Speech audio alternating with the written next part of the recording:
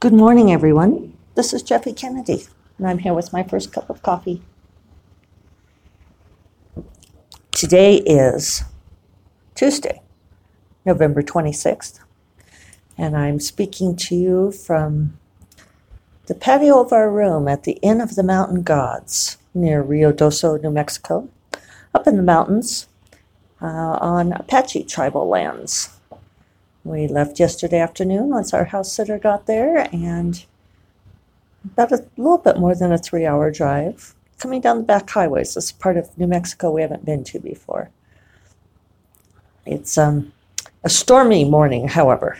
We had tentative plans to rent a kayak and paddle about, but there's a high wind advisory today. I'm pretty sheltered where I'm sitting, but it's supposed to be very windy, and it's overcast, and the clouds are scudding past at a remarkable speed. I took a video of it, but I don't know how well it'll come out.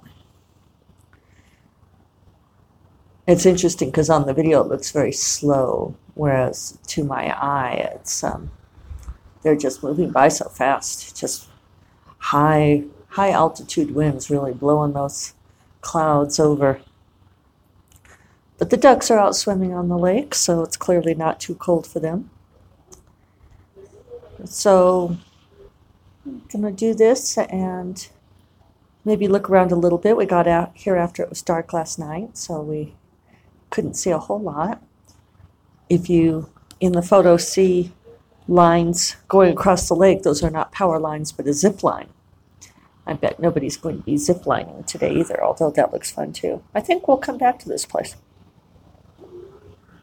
We've enjoyed it, had a good dinner last night, and not expensive either. And they've been great service-wise, so could be a new find. And it's nice to break up the drive to Tucson. That was one of David's intentions.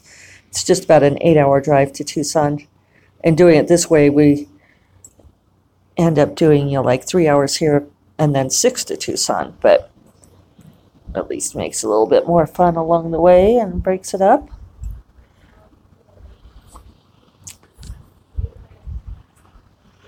I'm going to be working on copy edits for the Fiery Crown in the car. One thing that's true for me is that I don't really draft very well on the car. I used to do it. I could sit there with my laptop and I have a little lap desk. I could sit there in the passenger seat and write, but David forgets and says things to me, like, do you need to stop for the bathroom? Which is always, it just sort of breaks my concentration. It's understandable, and it's kind of boring for him if I'm just totally focused on the writing. But copy edits, I basically bounce from track change to track change.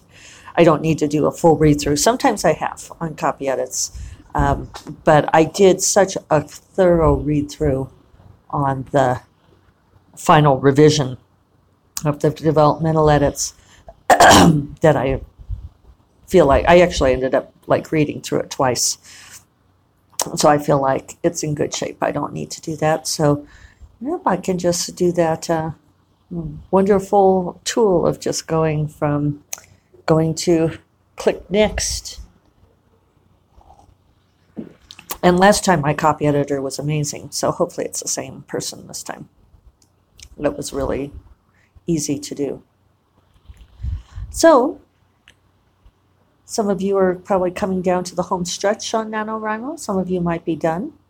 If you've hit your done, I'm putting that in air quotes, if you hit your 50,000 words, definitely celebrate and enjoy the triumph, but see if you can maintain the writing habit, because as I've been saying all along, that's the point, is to build that writing habit. And by now you might have discovered what is a very doable number of words for you per day, what feels good and what feels like it's too much of a stretch, what leaves you energized and what leaves you tired. If you can stop while you still feel pretty energized, that's great. If you've gone into exhaustion, I think that's too much.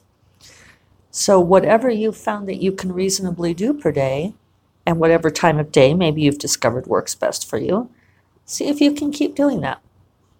And if you need to scale it down because maybe you got a little tired pushing so hard through to get to the 50,000 or to get to whatever point you're at, that's fine.